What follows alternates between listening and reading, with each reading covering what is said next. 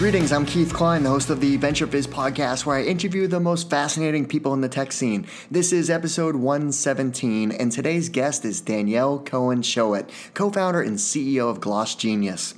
While some children may aspire to become a doctor, astronaut, firefighter, etc., Danielle's plan, even from an early age, was very different. Her plan was to start and build a company.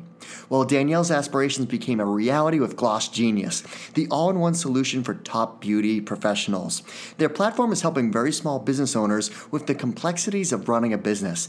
It simplifies and automates things like scheduling, client management, payments, and more, so the business owner can focus on servicing their customers.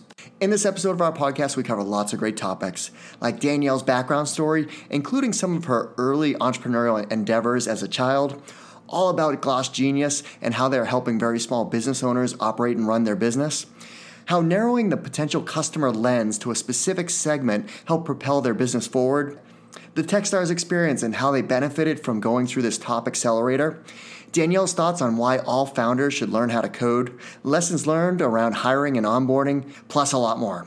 Okay, quick side note. If you are listening to this podcast, then it is highly likely that you are interested in the founder journey and lessons learned around building companies. So please make sure you don't miss any episodes by subscribing to the Venture Fizz podcast on iTunes, Google Play, Stitcher, Spotify, or SoundCloud. All right, without further ado, here's my interview with Danielle. Danielle, thanks so much for joining us. Thanks for having me. So I'm excited to talk to you, Danielle, because you've got a very interesting background in terms of your career and how you've gotten to where you are today, building a startup. So let's take a walk through that journey. So bring us back to where did you grow up? What were you like as a child?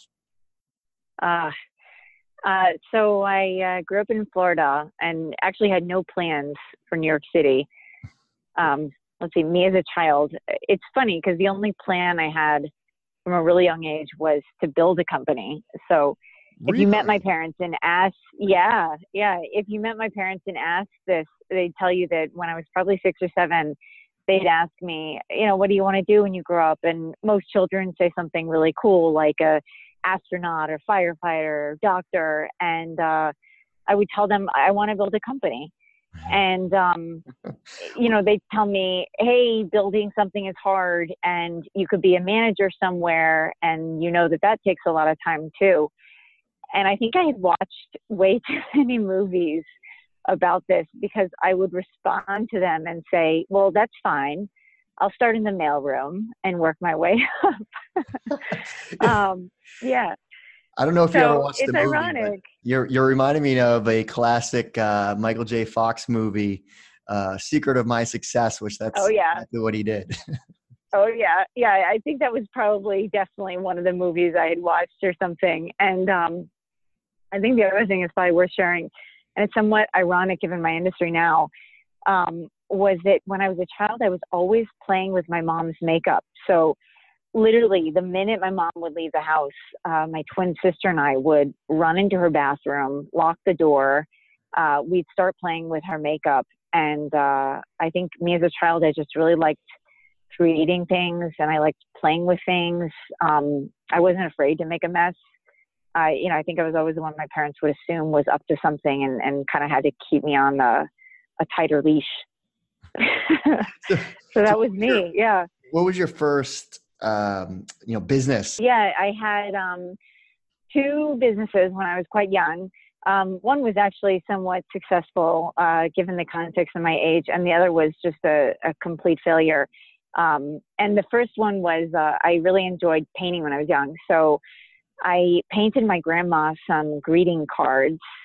And I got these stock blank greeting cards from Michael's Crafts, and I, sent her a packet of 10 of them, and she was so old fashioned. She'd write thank you notes all the time and all these handwritten notes, and she loved them. And she used them all, and she called me and she said, I love those. Can I buy some from you next time? And you can send me more. And I said, sure. And the minute she asked me if she could buy some from me, I said, oh, I'm going to start selling these. So I, had a little side business. I actually, went to craft shows and fairs. My parents made me invest money that I earned into like buying a booth and they were really supportive of that. But I think that was like, actually buying a booth was the first real experience I got investing in a business and one. And then the second thing, which was completely dumb, and it probably speaks to the notion that an idea is 1% and execution is 99%. My twin sister and I we had a big backyard growing up, and we said that we were going to build a pond and then charge neighborhood kids to come and swim. And it was like, we both looked at each other. Yeah, we both looked at each other and we're like, okay, do you want to start shoveling? And she was like, do you want to start shoveling? And then, yeah, that was just a complete failure. So that is hysterical. So what is your twin sister doing? Is she entrepreneurial as well? Yeah, she is. She is executive vice president of network growth and adoption at Symphony. So Symphony is a company that basically makes a secure, seamless collaboration platform for Fortune 500 companies with stricter regulatory and compliance standards. They're very focused on financial institutions like Goldman or Citi or JPM. And she joined them at a very early stage and has, been a big part of scaling that company. Very cool. So why did you decide to study economics at Princeton, move away from the Sunshine State? Yeah. So I had started off as an engineering major at Princeton, which I think was how I got a technical edge. And I did all the hard distribution requirements. And there was one lecture that I decided to take, and that was with Alan Blinder, who was the former vice chairman of the Federal Reserve Board. And Alan Blinder was a very well-known professor in the economics department at Princeton. And I think that lecture changed everything. And I think many of the best professors were teaching in that department as I started to look at them, syllabus and the register of courses. And I thought, this is what I came here for. And my philosophy at that time, I remember, like eager freshman, I thought I can always read and learn the rest, but I'll never be able to sit and hear from Alan again. So I just decided to change to economics and pursue that path right after that lecture. Got it. Okay. And then from there, so you actually graduated and worked on Wall Street, right? Yep. So what were you doing there? I was at Goldman Sachs, and Goldman was awesome. I think it was really unique to be around so many people that were really driven and smart. And, when I was at Goldman, I learned a lot, but I was also getting to a point there where I would look around and ask myself if I wanted to be like the senior people there and around me. And the resounding answer was no. So, I was at Goldman literally the next day. I went in and chatted with my managers, and they were really supportive and great. And then I was on to next steps after that. So as a child, you always knew you wanted to start a company. So you kind of took this experience of, working on Wall Street for a couple of years, but right away started a company, right? Yeah. I mean, I had some corporate experience at Goldman. I was there for 2 years. And after I left Goldman, I actually was working on some independent software consulting projects because I knew how to code, and I knew that I loved building things. And that was just a really great way for me to get my, hands and feet wet again with building things, until I really could think about something I was incredibly passionate about to do. So how did you get to that point of, this is what I want to focus on, this is my passion, and, starting GlossGenius? That's a fun story. So, since the time I was very young, given the experimentation in my mom's bathroom with her makeup, I love beauty, and I absolutely loved the makeup side of things. And I knew I had really wanted to build something from a really young age. And to me, I think what was really exciting about building something was that it was a medium of impact. And when I thought about what I wanted to build, the idea of changing someone's business or their life with something that, like, I've literally built, as a programmer with my bare hands, was just really exciting. And I knew that I wanted to pursue something that would affect people every single day.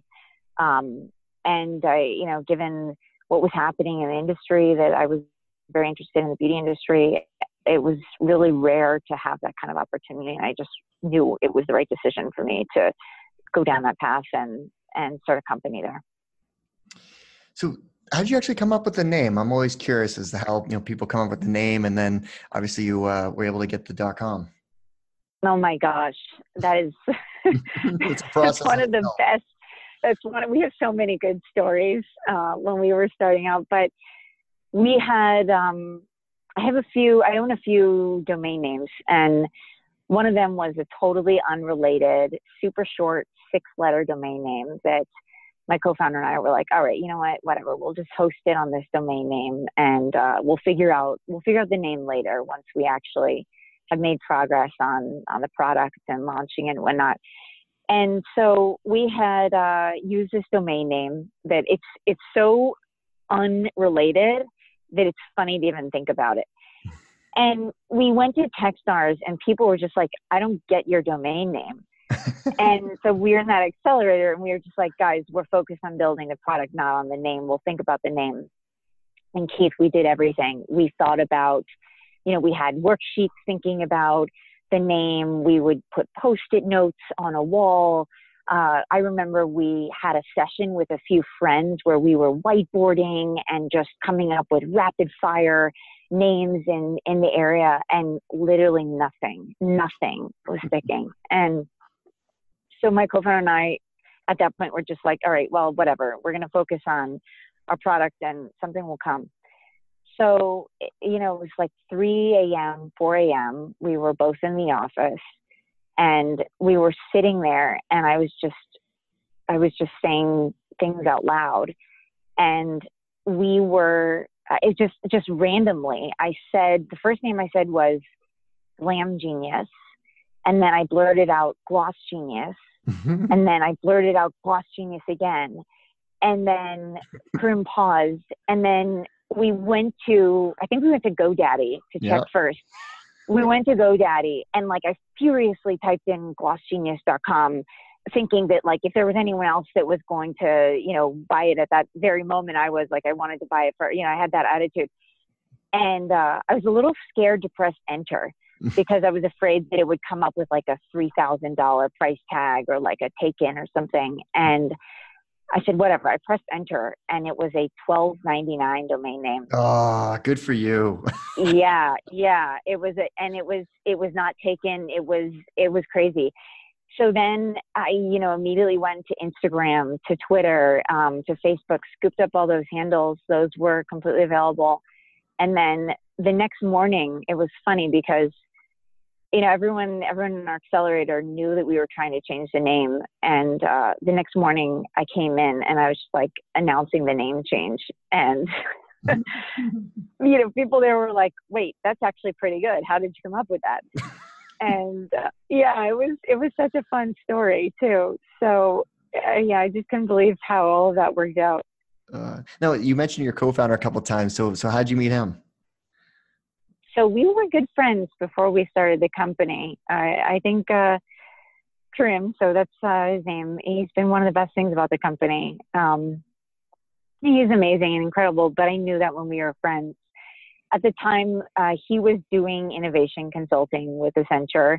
I was at Goldman, and that was when we met. And, those people you meet and you talk to, and you just know that you're going to be good friends for some reason. Yeah. And that was kind of the first time I met him. It was years before we started Gigi. And, I just knew we were going to be good friends. Before GlossGenius, we worked on random fun projects together because he knew how to code. I knew how to code too. And we had a lot of fun working on things together. And it just seemed like a very natural thing that we worked on GlossGenius ultimately together. So we're going to talk about GlossGenius, as far as the details on what you are now. Was it always that intention kind of coming out of the gates between you and Karim, or was it kind of an iteration to get there? Oh, there's been so many iterations. Yeah, so many. When we initially started, we were focusing on kind of a wider area of independent professionals and entrepreneurs in the creative space.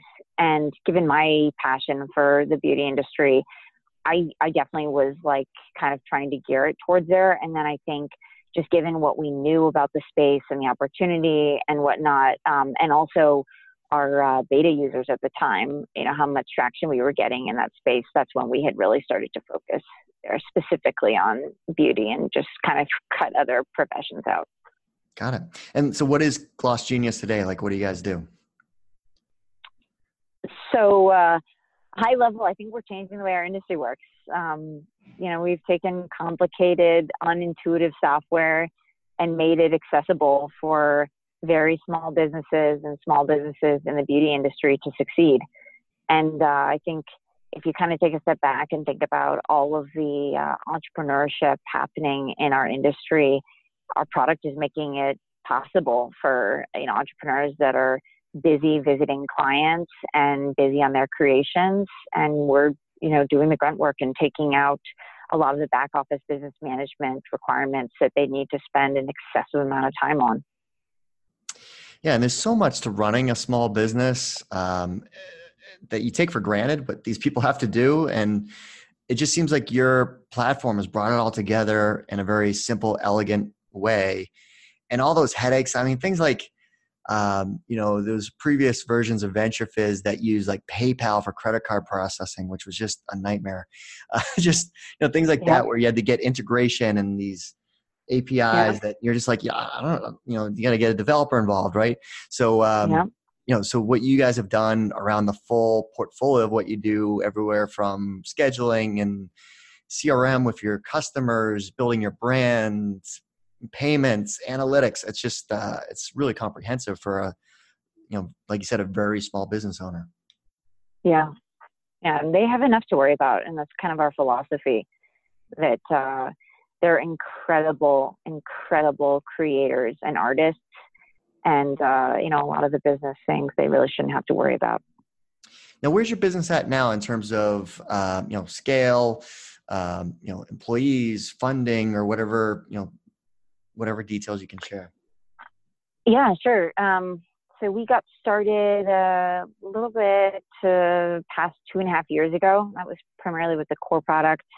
Today we serve thousands of businesses across the U.S. We have close to 30 employees now. We're growing every day. We did a seed round earlier, but we really believe in focusing on the product and making sure that we have a sustainable business in terms, instead of just relying on, outside capital to sustain that. And that's been our philosophy, from the very beginning. And it's been a really fun ride since. Now, you mentioned earlier that you were part of Techstars in New York. So what do you think you got from that experience? Techstars was incredible. Yeah. I think a lot of the accelerator you're in, and I've chatted with a lot of different founders who've, been part of many various accelerators, and much of the experience really depends on the managing director there. And we were fortunate to have an incredible managing director, someone like Alex, who was running at the time. And I think what made the difference with someone like him, he was going above and beyond for the portfolio companies. And the companies also in our cohort were really fun. And it was a really awesome experience to be around so many different companies and make friendships like the ones I did at that time, where, we're all just staying at the office late, grinding until the wee hours of the night, and kind of going through the same ups and downs. Now, the since you've launched the company and everything, how did you, from the early days, figure out pricing? Because that's a tricky thing for companies to figure out. Like, especially when you're dealing with very small business owners. And then I noticed you had a tier pricing that there's like an exclusive by invitation only pricing model that I don't think I've ever seen that before. So I was curious to learn more about that too. Yeah. So I think what every company should think about when they think about pricing is, what do you stand for? And for us, that was simplicity and value. And those were two things that, we wanted to stand for. And pricing, as it relates to simplicity and value, just had to fit squarely in there. So, that's why we don't do any, a ton of extra random fees. We don't do, stuff that's not complicated. We don't do stuff that, is complicated, just very straightforward. And with respect to the invitation only option, I think there's so that is a premium option that gets access to features before they're live, a lot more design solutions and tools. And that's primarily because we want to make sure that as we're investing time with customers, they're able to do it too. And that's why we generally just invite customers who are in a different stage of their career to be a part of that. And the other thing also is because that pricing option is higher, most customers don't need it, and they're fine with a smaller, more simpler price point. So that's kind of why we've kept it invitation only. Yeah, and I thought your pricing page was very, like you said, simple, and it's all here's the details. Whereas you go to a lot of other companies, it's like standard, pro, enterprise, beyond that cost. Yeah, so it's like you have all these check boxes and all these features, and it's just overly done and cumbersome. So I thought yours was just to the point, which if you're a small business owner, you just want very straightforward information to make a decision. Yeah. Our mantra is everything you need and nothing you don't. Right. Exactly. If you don't need it, we don't want to sell it to you because there's just no point. Exactly. Now you had mentioned, you knew how to code, which, that was, I guess, a benefit for you and your co-founder who both knew how to code, how to start building the product. Cause that's something that I often ask, founders. When I saw your economics degree, I didn't know the history of you coming in originally as an engineer. But do you think all founders should, if they're in college, whether if they're studying, history or political science, they should take classes learning how to code too? Yes. It changes the way you think about things. And it makes you think about systems and architecture for things outside of product even. So I would highly recommend it. And I think even though there are tools that probably automate some of the, coding process, just the abstraction and framework to thinking is probably the most valuable part of it. Yeah, no, it's definitely a huge benefit. And, I just constantly hear that's promoted, that, a lot of people believe that, everyone should learn how to code. It just does, have that kind of broader way of thinking and problem solving. Yep. Now, as you reflect since, starting GlossGenius, like, what do you think has been kind of your, biggest mistake that you've made as a founder that you'd want to warn other founders not to make? Oof. Or which ones? Yeah. I mean, there's always things that you would have done differently or not. I think one of them is probably a blessing and a curse. So I guess one of the things that I think about is time of hiring. And probably in the beginning, we could have hired people a little faster, and that would have made it a little easier in the medium longer term. And there were actually a few roles, we would have hired earlier for. And now I think we have the rule of thumb now that we should hire people right when we have enough work for one more person, and then try to factor in how much time it would take to get someone up to speed. Mm-hmm. So it's still not perfect estimating that, but now as soon as one person can't do this, we are just like, okay, you know what? There's not enough for two full people, but there will be soon. Mm-hmm. And that's kind of our benchmark there. The other mistake is probably something I also missed the mark on with respect to onboarding. I would assume that everyone would get up to speed in 2 weeks. And in reality, it's a way longer time than that for successful ramp up of, employees and new talent. No matter how incredible they are, mm-hmm. there's just so much knowledge that you have built up. And from someone coming in, as an outsider, it does actually take time for them to build that intellectual capital within the organization. Yeah, and it takes time to learn the person's strengths and weaknesses too. Like you only spend so much time getting to know the person over, in interviews, but once they settle in, that's when like, wow, this person is shining here, but there's going to be some development needed over here. Yep. Now, I'm going to tie this into, when we're kind of coming out of the starting gates, customer acquisition. So you talked about, hey, we raised a seed round of funding. We've really focused on building this company, around its own merits of, growing based on revenue and not just raising gobs and gobs of capital. So how have you gone about building a company with that type of philosophy, which is smart, and I think a lot of other founders admire, and getting the customer acquisition of people actually purchasing your platform? Yeah, so I think we definitely have the philosophy here that product is king, and without product, other functions at a company don't function as well. And a lot of the things that we've thought about, with fewer resources and a leaner team, and I guess a lean philosophy, is just, can we do this in a automated way, or can we build this into the product in some way, shape, or form? Or is there something we can be doing with respect to a customer's experience that might help us in something we're trying to achieve, on the marketing side or whatnot? And I think, my co-founder and I, having a technical background, we both had the mindset that anything can be done with code, and product was, a core strength of how we thought about achieving a lot of what needs to happen in a startup. So we really focused on product in the beginning with customer acquisition. And I think from there, it was just like a step ladder function of, great, can we have people talk about this product?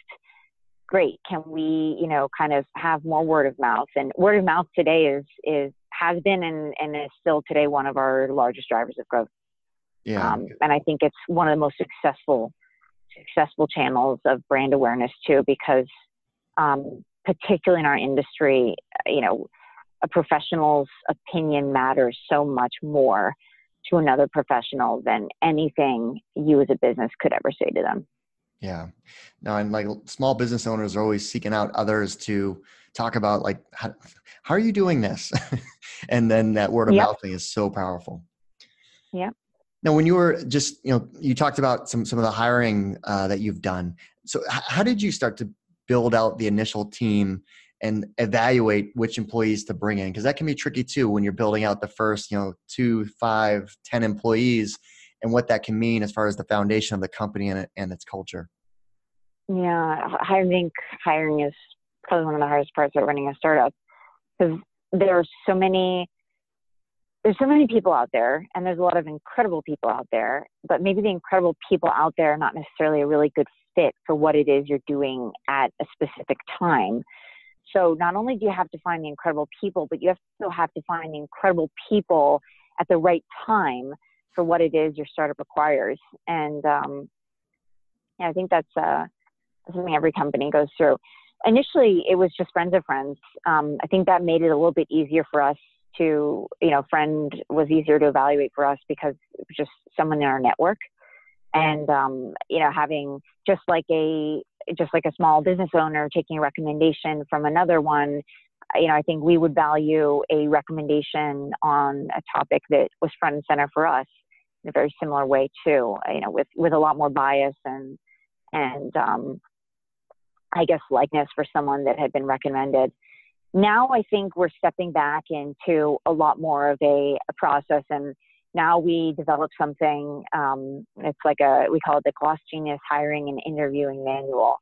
And there's a great book I read actually called Who, by Jeff Smart, that he's the author of it. And I actually mirrored a lot of how we thought about our hiring process off of some of the pointers in that book. So I highly recommend for people to read it. But right now, the process we have is we think about what are the critical competencies for what would make an A+ player in this role? What are the cultural competencies for what would make someone fit really well in this role? And then we'll take a step back. We'll make scorecards of, what it would take for someone to succeed here, and kind of like a mission statement too for the role. And then our interviewing process is a few steps. There's a quick screening interview. There's a deeper interview where we'll go through different points in time on someone's resume or, their past experience. and we'll ask them about what they did. I am kind of from the view of I don't really care where someone came from. I just care what they did. And we really try to dig deep into that. And then we'll do reference interviews. References are really important to me because I think if it's someone that, especially if it's a reference you can get from a friend of a friend that knew someone or had worked with someone that wasn't a provided reference, that's very powerful. So all of that we think about as part of our interview process. And it's every single time we want to make it better. It's not a perfect science now, but I think founder thinking about how to actually run a process here, that's a really great step towards hiring more efficiently. And then also there's a ton of resources out there on interviewing better and hiring smarter, such as that book called Who, that I think a lot of people get a lot of benefits from. Now you mentioned checking references, which I agree. If you can get that kind of that backdoor reference, that's extremely powerful. But the instances where you don't have that connection to kind of find your way to that very valuable reference, you're just working off the ones that were provided to you, which are usually layup references. So what questions would you ask that layup reference to get to the heart of what you really need to know? Well, we have a whole entire guide on how to do reference interviews. So what I'll ask them is a series of 6 questions, and basically would start asking this reference about the context in which they worked with the person. And then we'll go through what were the person's biggest strengths, what were their biggest areas for improvement back then. I'd ask the person, how would you rate his or her overall performance in a job? I'd ask them to give me a rating on a 1 to 10 scale. If they give me like a 8 or a 7, I'll dive in and I'll dig a little deeper, and then I'll proceed and ask, what about this candidate's performance would cause you to give that rating? And then I'll use any notes that I got from a candidate about, their past experience at a role, whether it's something they loved doing or maybe something they mentioned that they really didn't like doing or struggled with or whatnot. And then, I'll cross-check that with the reference interviewer, and I'll ask, about something that this person mentioned they struggled with. I'll ask if they can give any more information about it. And then the most telling question is, if you ask someone that you're doing a reference interview with, if there was one reason why this person wouldn't work out, what would it be? That's a good one. Yeah. And I think it's not so much about, this person isn't qualified. You're just really getting down to, is this person a good fit? Mm-hmm. And I think there's a lot of incredible people in this world. And the challenge is that some of them might not be a great fit for the company's needs at the time. And the reference interviews, I think, really help you understand that from multiple different perspectives of people that have worked with someone before. And, I always frame the reference interviews in terms of like, hey, we've gotten to know, because the point in time in which we're doing reference interviews, we really like someone, and we really, we've started to develop a relationship with them, and we care if they're going to be a good fit at our company or not. And I'll frame the reference interviews as, hey, we've gotten to know so-and-so, and we really want to make sure that this is a good fit for this person. And, we care about next steps in their career. And because of that, we, would love to chat with you for a few moments just to double check this is a great fit. That's a great process. It's impressive that you have it so well thought out. I mean, yeah, it's not without a bunch of trial and error. But it is an important step, but I think most people kind of just do it as a rubber stamp and don't really give it the attention it needs. And, they'll do strengths and weaknesses and again, rubber stamp approach. But, it's really, I like your approach of phrasing it like we want to make sure that this is a good fit on both sides, that this is a good step for this person's career, that we care. And then how you phrase the question at the end of, what reason would they not be a fit here? So it's a way of structuring the question that kind of gets you different information than the standard Q&A stuff that most people ask. Right. So outside of work, what do you like to do? Oh my gosh. What do you mean outside of work? I know, right? So I'm just kidding. The zero time you have, no. Yeah, right. I'm just kidding. I like cooking a lot. I really do like art. I enjoy reading. I do have a bad tendency to read things that will cross-pollinate with work. So, for example, that book, The Who interview, and I was thinking about, kind of making more of a process for hiring and interviewing, I just would read so much about it. So I'm not sure that really counts. But, family is really important. On the weekends, it's a great time to catch up with family and FaceTime with my other sisters. And it's a balancing act. I think we're in the same boat. When I consume, when I read like a book, or if I'm, reading magazines or listening to the podcast, it's all business type of stuff. Like I don't read like any fiction, fun stuff. It's all like biographies and like, hard thing about hard things and like, yep. So, but it's what I love. It's what I enjoy. So I can't help it, but anyways.